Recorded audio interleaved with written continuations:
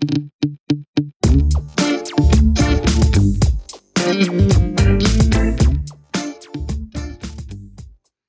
and welcome to another episode of the Trading Desk Podcast. My name is Joshua Thanos and I'll be your host today. Today will be a solo pod. I will be discussing a lead up to the holiday season. This is usually the busiest retail season of the year. In the watch industry, it's really no exception. We tend to do the most business between, say, November and kind of February.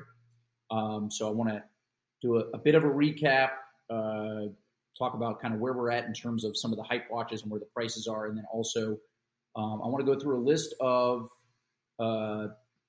watch brands that are on the rise in terms of value, ones that are hidden gems. And then also I want to talk about some vintage watches that aren't going to cost you an arm and a leg. And then finally, we'll talk about some alternative steel sport watches, alternatives to Rolex, AP, and Patek that are all becoming increasingly unaffordable.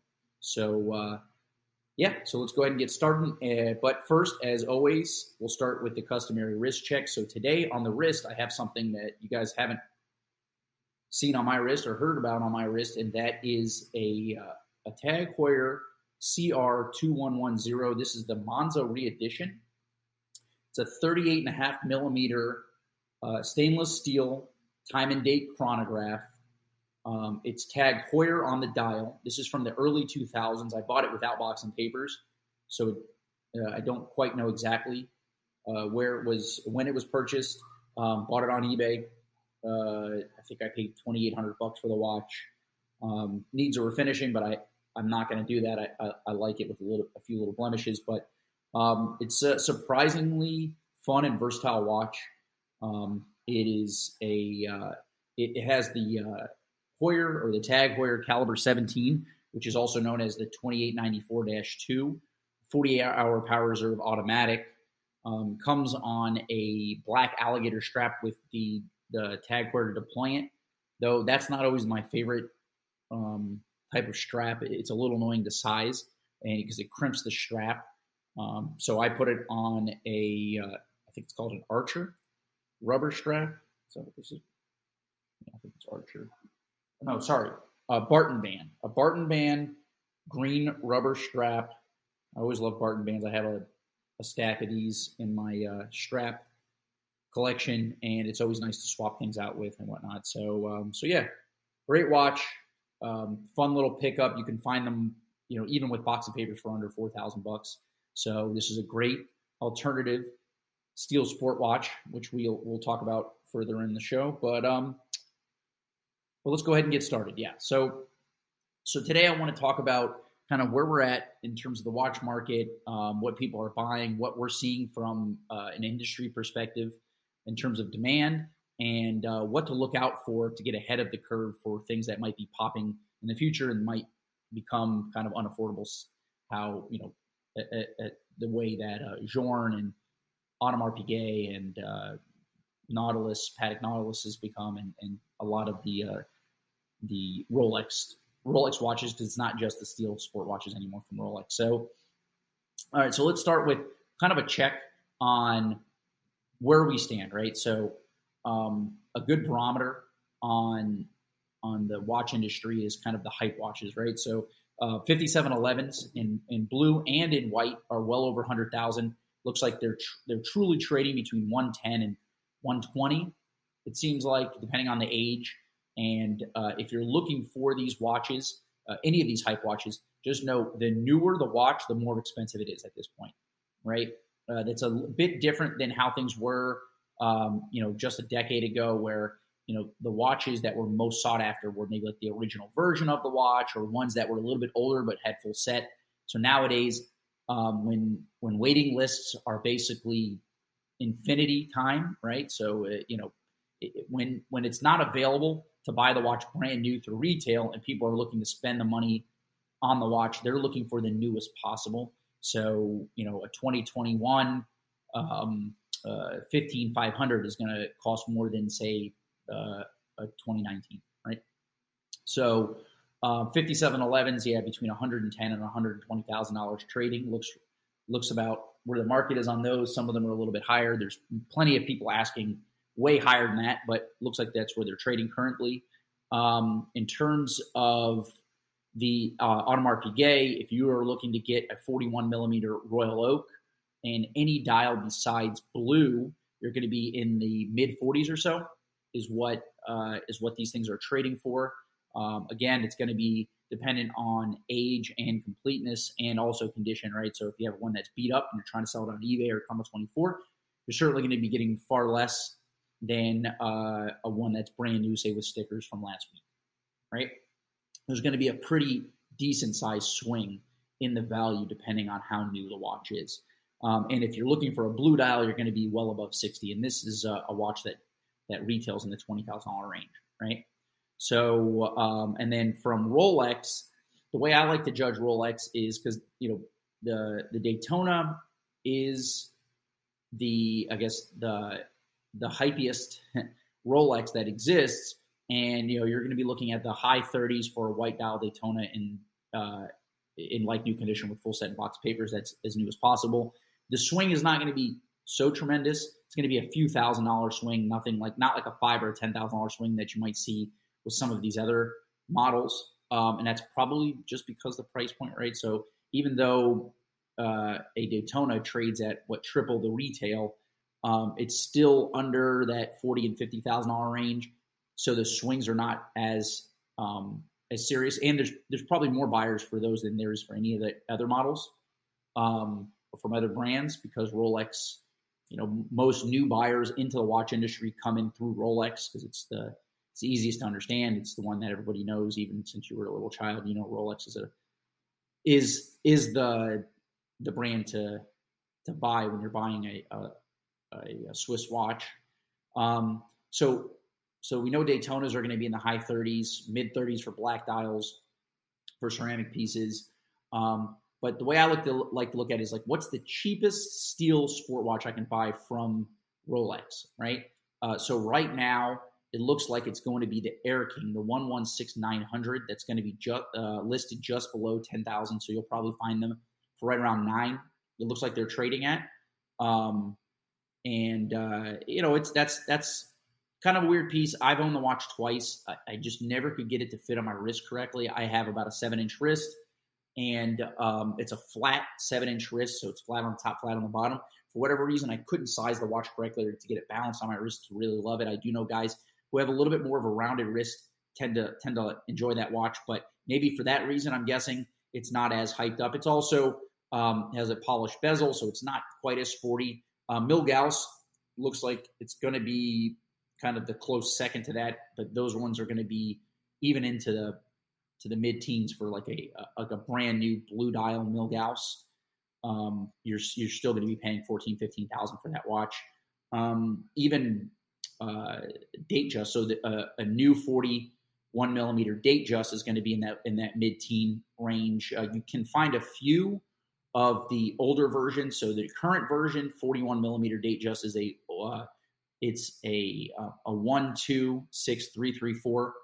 That's the version with the white gold fluted bezel. So the older version is a 116-334. You can find a few of those without box papers under $10,000. Even with a blue dial, I found a few listed, but they're a bit few and far between. And I assume as we get closer to the end of November and into December, and this is even well before this market that we're in, that was kind of the mode, is that towards the end of the year, as we got closer to essentially Christmas Day, prices would spike. And then even into January and February, because traditionally that's when a lot of guys would get their bonuses, right? There's their either sales bonus, or if you work in finance, you get your end of the year bonus tends to come in the beginning of Q1. So that's when you saw a small spike in prices for kind of the hype watches. So look out for that. We assume that's probably going to happen.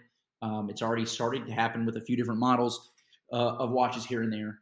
But yeah, so if you're still looking for I guess what I would call an affordable steel sport watch from Rolex, Air King is the way to go. Unless you want to go down to like a 36 millimeter Datejust. You can still get those at fairly reasonable pricing. Everything's basically trading right around retail. Even ladies' watches at this point are going to be watches that used to be discounted through retailers at 25% or maybe now 5%, even for ladies' watches. So yeah, keep a lookout. That's kind of what we're seeing from the big three: Rolex, AP, and Patek. You're still seeing a lot of value in Patek complicated watches. So white gold, rose gold, and yellow gold complicated watches tend to be trading below their retail. Even, for example, a watch that traded above its retail at one point is trading below now. It's a 5524G. The dual time pilot's watch, that watch was, when it was released, was a bit controversial because it was like a large sport model Patek that was outside of kind of what you would expect from Patek. Even their other sport watches tend to be smaller. That watch has fluctuated. It's gone above retail. Now it's back below just slightly, but it is trading below. So if you're looking for value, right, going into this holiday season, if you're a guy who buys one watch a year towards the end of the year for yourself as a present or whatnot, you can still get some Calatrava, some uncomplicated and complicated precious metal models from Patek that are going to be trading below retail. So there's some value there. But so let's break it up like this. So let's talk about what's on the rise. So if you're looking to buy a watch and you're worried about, hey, this thing is going to be, $10,000 more expensive in 6 months from now, maybe you're not so concerned about buying something to flip, but you don't want to have to spend more down the road if you wait, right? That's kind of how I look at it. It's a better way to look at it than, hey, what do I buy? What can I buy now to flip in 6 months, right? But I guess it's really the same category. So what's on the rise? So we're seeing De Bethune is a brand that's on the rise. Makes very few watches per year. If you ask Tim Masso, they have the highest standard of engineering and finishing. They are certainly becoming more expensive. I mean, I was talking to a collector yesterday who's been collecting De Bethune for, I don't know, more than 10 years. And he bought, I guess he said it was a GMT that he paid $22,000 for, and saw one listed, I think, on our website or another for $60,000. So there's certainly De Bethune's on the rise. And with these really small brands that make, very small runs of watches, you're going to see it's easy for these things to pop in terms of their resale value, right? When there's only a few hundred of these watches or a few thousand that exist, it doesn't take very many buyers to take notice for these watches to start rising in value. So another brand that we see that's starting to slide up, and it's really model dependent, but it's Lange. So some of the more special models are getting a lot of attention, special dials, Everentine dials, and the Lumen models have exploded. Odysseus is a brand that's really, really, or is a model that's really, really popular right now that we think that will continue to kind of rise. So as more and more collectors start really understanding Lange, their history, and looking for certain models, right? Parsing through and saying, all right, they only made this watch for 1 year. This was the first model year of this watch.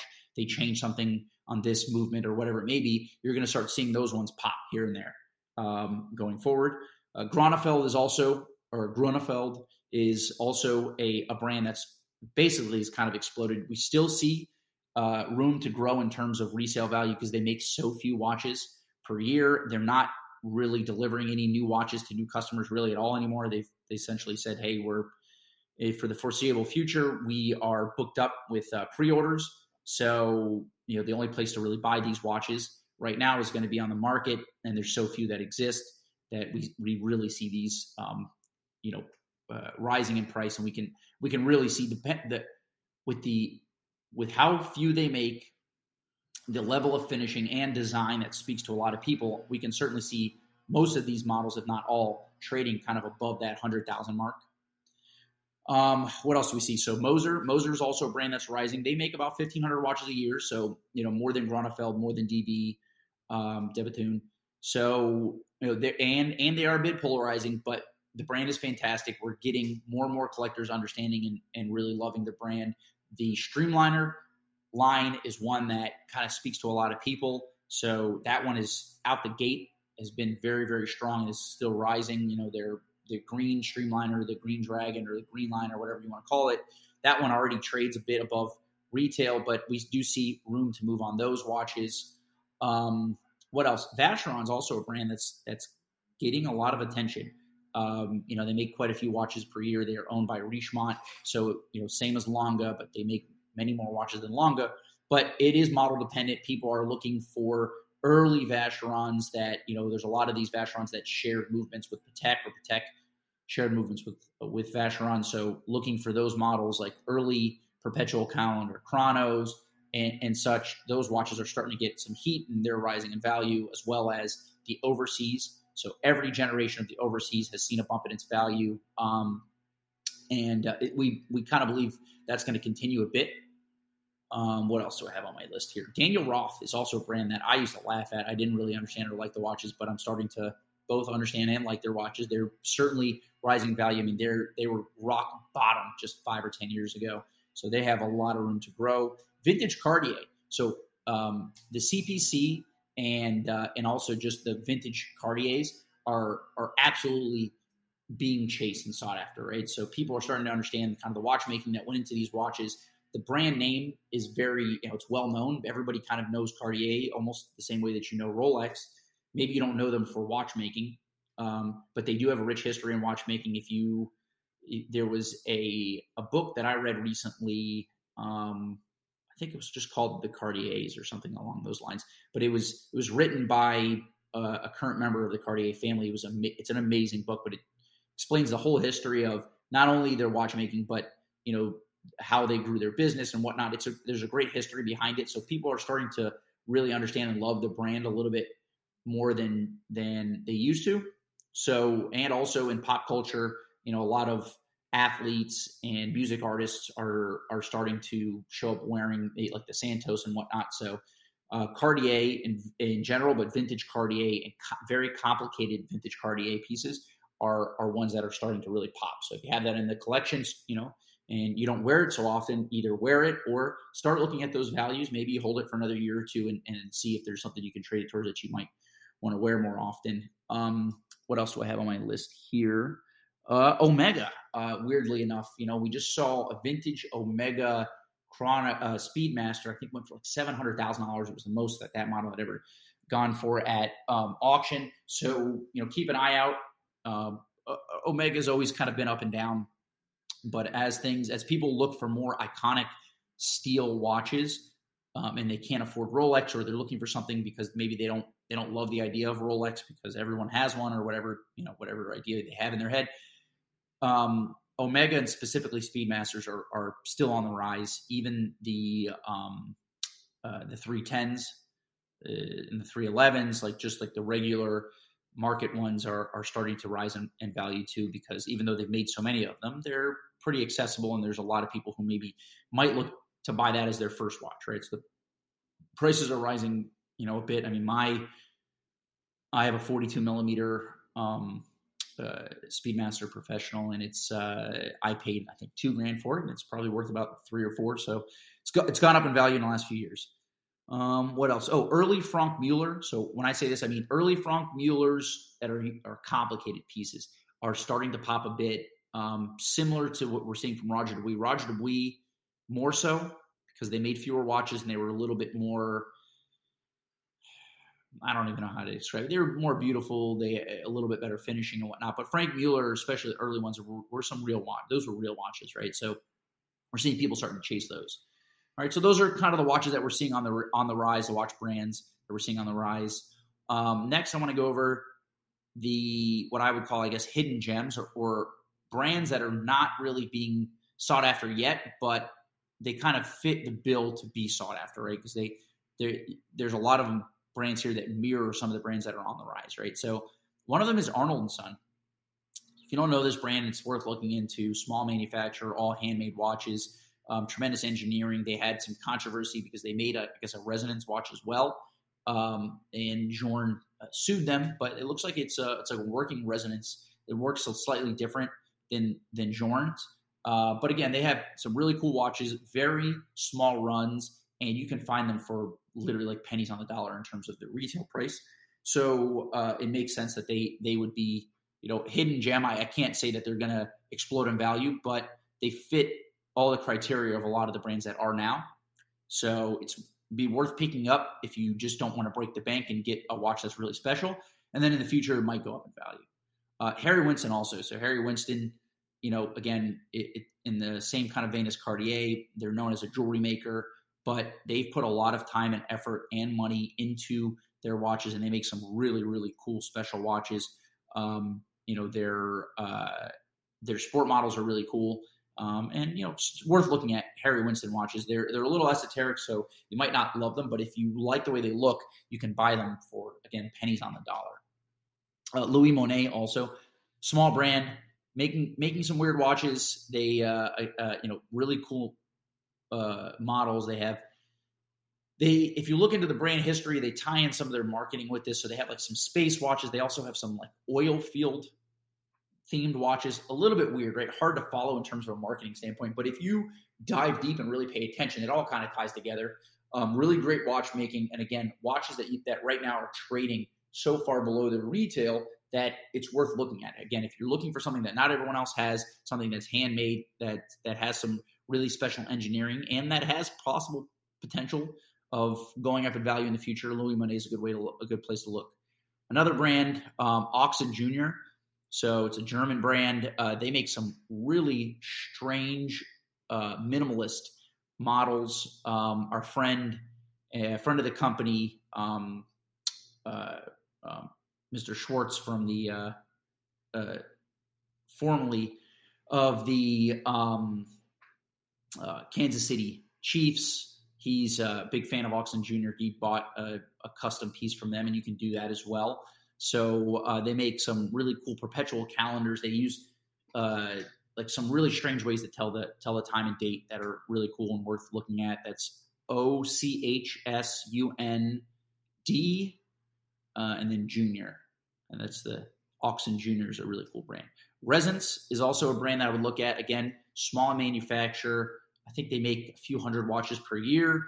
So it's less about finishing for them and more about engineering. They make some really cool cases. They make oil-filled and liquid-filled cases. And again, another strange way to tell the time. So Oxen Jr. and Resonance, kind of in the same vein, very different though, in the sense of what their engineering is. But Resonance uses, I believe, like ETA movements, and then it's more about time display and case design. Really, really amazing watches. And that's a brand that I would say that it's definitely a hidden gem, but it's also a bit on the rise. We're seeing some of their models go up there. As a brand, they are interested in their watches kind of retaining value because they do see that as, a respect to their brand. If watches trade so far below their retail, then the question is it overpriced, or does really just nobody want these watches? So they are concerned with these things, and they're looking at taking steps to help market their brand as well as control distribution. So I think that's a good thing that some brands are looking into this, and Resonance is one of them. Another brand, Urban Jurgensen, they make some very, very beautiful watches. Very small manufacturer. Their watches are a little bit more minimalist as well. They have a really cool sport model. I think it's 1124 is I think the model name, but it's probably not. But it's something like that. Urban Jurgensen, they make a model. Their sport model is similar to a Streamliner a bit. It's integrated steel bracelet and really nice on the wrist. They make a blue, a black, and a white dial, I believe, for that model. It's worth looking into if you want an alternative steel sport watch from a small micro brand. But also, their dress watches are really, really beautiful. They make some really cool watches, great complication, great hand finishing and whatnot. Another brand, Parmigiani, been around for a long time. Doesn't seem like they're concerned whatsoever in the resale of their brand or of their models. They just make cool watches that are a bit polarizing. I tend to like them, but a lot of people don't. Mike Manjos calls them the cheese watch. Just making fun of the name Parmigiani, which I guess is the name of their founder, Michel Parmigiani. I don't think we should be making fun of his name, but it's fine. But I really like their watches. The Tunda and the new steel sport watch that he came out with is tremendous. It has a coin edge bezel though, So it's just a little bit funny, a little bit weird, but I like it. I'd wear it. And again, trades well below its original retail, so qualify as a hidden gem. And then I guess the last brand that I have here on my list would be Laurent Ferrier. Again, it's a brand from, it's the watchmaker owns the brand, Mr. Laurent himself, Laurent Ferrier, Mr. Ferrier, I guess, making amazing watches, hand finishing movements. It's less about the case and the dial really, and more about the movements for his watches. And the hands and the indices are really what kind of blows it up for me. These are some of the most finely finished hands and indices that really you can find on any watch. The movements are out of this world. And again, only makes 150 watches per year. So it doesn't take many collectors. You get 1,000 guys in this watch market who like this brand, and all of a sudden these watches are worth more, right? It's not hard to find those guys. So, at first glance, they look like a little bit like kind of boring dress watches. But when you dig into it, you see, Mr. Ferrier was a race car driver at one point, and you kind of see some of, or at least I feel like we see some of vintage race car styling in their watches, in some of the fonts that they use, also the hands and the indices and the layouts of the dial. So again, hidden gems, you're going to find these for well below their retail price, and you really can't find a finer dress watch than a Laurent Ferrier at this point. And he does make quite a few watches in steel. So when I say dress watch, I mean, it's really more the aesthetic. I mean, they are fairly robust watches, so you can probably wear them. You can use it as a daily wear if you want. I do know people who do that. Alrighty, so we've covered the watches on the rise, or the brands on the rise. We've also covered the hidden gems. Next, I want to talk about, and I've talked about this before, so vintage watches, right? So everybody knows you can buy a vintage Rolex, you can buy a vintage Patek, and there's a lot of different brands that have vintage watches. And, there's a lot of mistakes to be made when you buy vintage. But there are a lot of brands that have been around for a long time, and you can find vintage pieces from these brands that are fairly cheap. And so it's an easy way to kind of get into vintage to see if you like it, right? So Heuer would be the number one place to look. If you just type in Heuer or vintage tag Heuer on eBay, you're going to find thousands of results, and you find some really cool watches for all well under $10,000, and a lot of them under $5,000. So you can get a fairly robust vintage chrono or a time and date or a GMT for a very, very reasonable price. Another brand that I would say vintage, like a cheaper, lower end vintage watch would be Breitling. Breitling's been making watches for a long time. You can find some really cool vintage Breitlings for $2,000 and $3,000 in a lot of cases. And to add to that, Sakura, which was a brand that kind of saved Breitling in the late 70s from bankruptcy after the quartz crisis. You can find you can find some of those watches for $200. I mean, I have a vintage Sakura chrono that, it's literally, I paid $250 for. And the watches, it's just as good as any other vintage that you can find. And there's just so many of them, and people aren't really chasing them. So you can find these watches, you can wear them and decide, hey, is it worth for me to start investing real money into vintage watches? And that's kind of how I would do it anyways. So it's a great way to look, great place to look. Wackman, Wakkman, another brand that you can find, very, very low end in terms of the pricing, but you can find some really solid vintage pieces, complete calendars from Wackman that are easily serviced, and you can have them for a long time and use it as a family heirloom or just wear it. There's something to a vintage watch, in my opinion, that is very different than buying like a new stainless steel Submariner. New stainless steel Submariner feels amazing on the wrist, makes you feel great, but also a vintage watch from like the 1960s or 1970s. It's just a different feel, and you're not going to see very many people out there wearing them. So if you're in kind of a bigger city, like I'm in Miami, I'm not going to see another person wearing a Sakura chrono or a Wackman complete calendar if I'm, in downtown Miami. And it's just a little different, a little funky. Other brands to look at, Seiko, of course. Vintage Seiko is extremely accessible. You can find them from anywhere from probably $50 all the way up to $5,000, depending on the model. And there's a lot of fun there. You can have an entire collection of vintage Seikos for $5,000. So, and they're highly tradable too. So once you're done with it, you just throw it right back up on eBay, and you should be able to get roughly what you paid for it back out. So it's, it allows you to kind of move on to something different. If you're not used to buying vintage and you're a little bit worried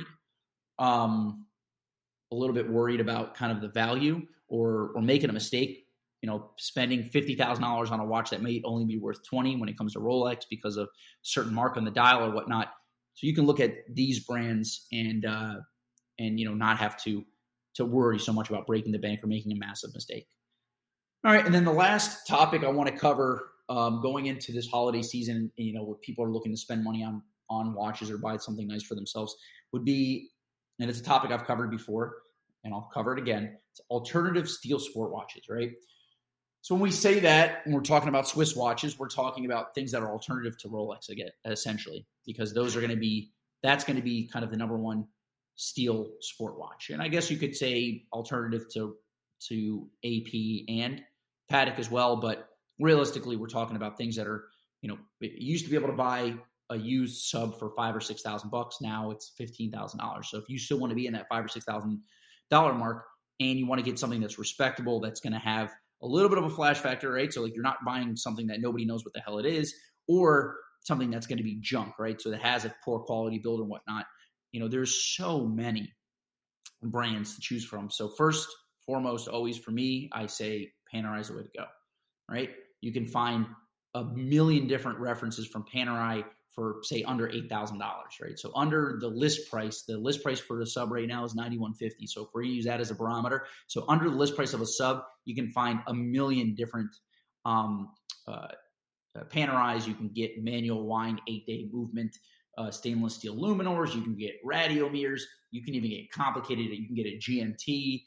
You can even get a chrono, 40 millimeter chrono for under that list price of a sub. You can find models on bracelets as well, though those are going to wear a little bit bigger too. So I'd say be careful with some bracelet model Panerai, especially at 44 millimeter. But 40 millimeter Panerai, or you can get a 40 millimeter blue dial bracelet model Panerai for, I think it's a Pan 51 is the one I had. I traded it recently. But yeah, I mean, you can find a blue dial stainless steel sport watch from Panerai on a bracelet and for well under the list price of a steel sub. Another brand that I always talk to people and kind of offer it up as an alternative is Bell & Ross. Really cool brand. This is a French brand. They have their headquarters here in Miami, which I like as well. But they make so many cool sport watches. So they're known for the square aviator style or aviation style models. So like the BR-01s and the BR-03s, but they also make more traditional models. So they make like their vintage. Is it a BR-92 or BR-02, which is a round watch on a bracelet. So they make a million different models. They only make about 4,000 watches a year. So they make on par with, say, Richard Mille. Richard Mille makes about 4,000 watches a year. So does Bell & Ross. So, they're not quite collectible in the sense that, you're going to make money on them, but you can find them for fairly cheap. They're really great, robust watches. You can wear them every single day. And it's a great steel sport watch. They make a ton of watches in ceramic too, which is nice. And again, very, very low price point. You can find them for well under $5,000 in a lot of cases. Automatic sport watches. Breitling is a brand as well. I mean, they make a billion watches. We're an authorized dealer for Breitling through Godberg Jewelers. And, we have piles of these Breitlings here, but there's a lot of models that are really nice, very relevant. And again, trading well below their retail price. But even so, their retail prices tend not to be too high anymore. They've kind of scaled back on their asking prices. So you can get a ton of really cool steel sport watches from Breitling, which still has cachet in the sense of name. Right? At one point, they were a direct competitor to Rolex. They probably are not any longer.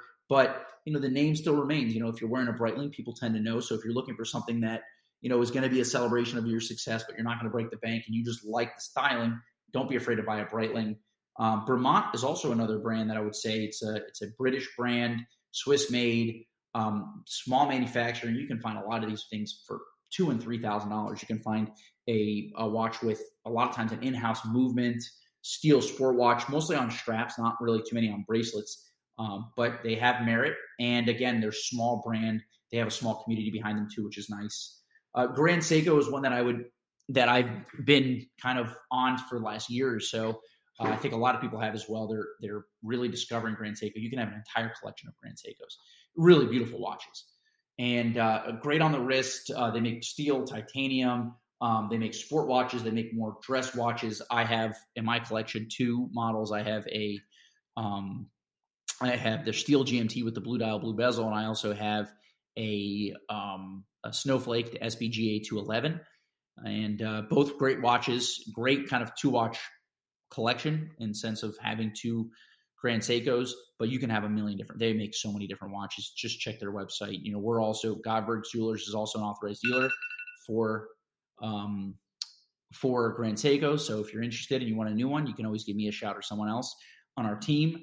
What else? What else do I have here? Also, IWC. So IWC came out last 2 years with some really cool models. They scaled down the Big Pilot, which is something that we've been asking for a long time.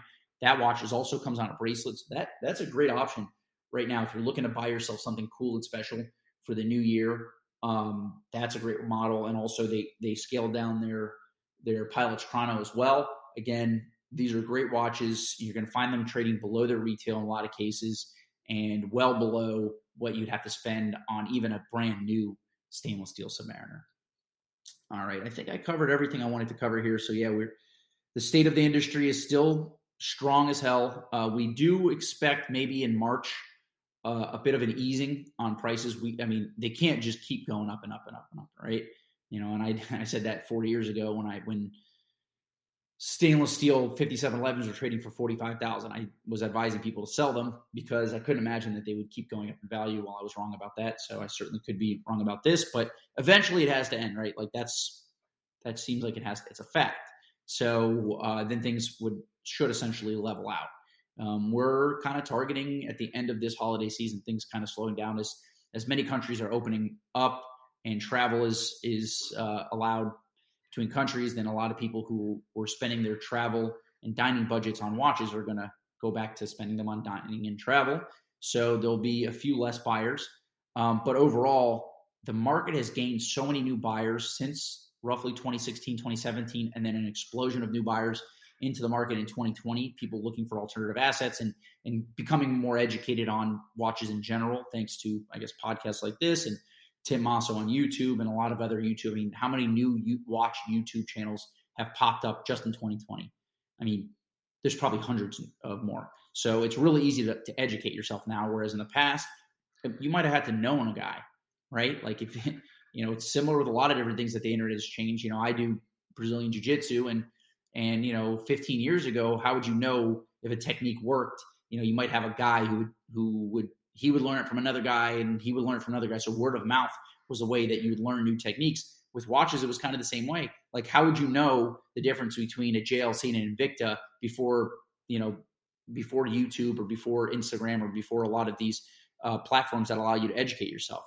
You might not know that, so you might race to Rolex because you knew that Rolex was kind of the brand, right? Still the case where people are still starting with Rolex, but they're moving from Rolex to other brands much quicker than they did in the past. It might take you 10 years to buy something other than a Rolex that once you start collecting. Now it might be 3 years. So we're still seeing these guys filter through the market. So as they do so, you'll see, different brands from smaller manufacturers kind of popping in terms of value because people are starting to get, the market gets crowded in each one of these, and we don't really see an uptick in manufacturing. A lot of these brands don't really have any interest in making more watches per year because for so long, they kind of overproduced and had to discount their watches. So as that goes away, don't expect these brands to start increasing production. All right. Well, I appreciate you listening. We're about almost 40 minutes in. So if you're listening now, if you're still listening, you're a champion. As always, we really appreciate you. I love you. And if you want to reach out to me directly, at Mr. Thanos, I do my best to get back to you in a timely manner. At this point, with how busy things are, it might take me a few days, maybe up to a week to get back to you, especially if you send me a message with some information that I really want to kind of focus on. I don't want to just reply, hey, thanks for reaching out. Like if I really want to address your question, sometimes give me a week, right? Don't feel like I'm ignoring you. I need to find time to focus on your question because I'm getting more and more of these through my Instagram. So at MRTHANOS, at Mr. Thanos, it's my last name, Thanos, is a good way to reach me. Otherwise, if you want to buy a new watch, watchbox.com has probably more watches in our inventory than any other seller. I mean, we have probably at any given time 4,000 to 6,000 pre-owned watches. That's not counting any of the new stuff that Govbergs carries. So there's probably no better place to buy a pre-owned watch, though. There's a lot of other sellers out there. So shop around. Don't be too worried to do something like that. And I'm happy to kind of share my experience with some other sellers because I'm a collector as well. And otherwise, check us out on YouTube, Watchbox Studios, Watchbox Reviews, Tim Masso. Tim Masso has a podcast as well. He started releasing his new episodes. I did an episode with Tim Masso recently. And, thanks for listening. And see you next Tuesday. Bye-bye.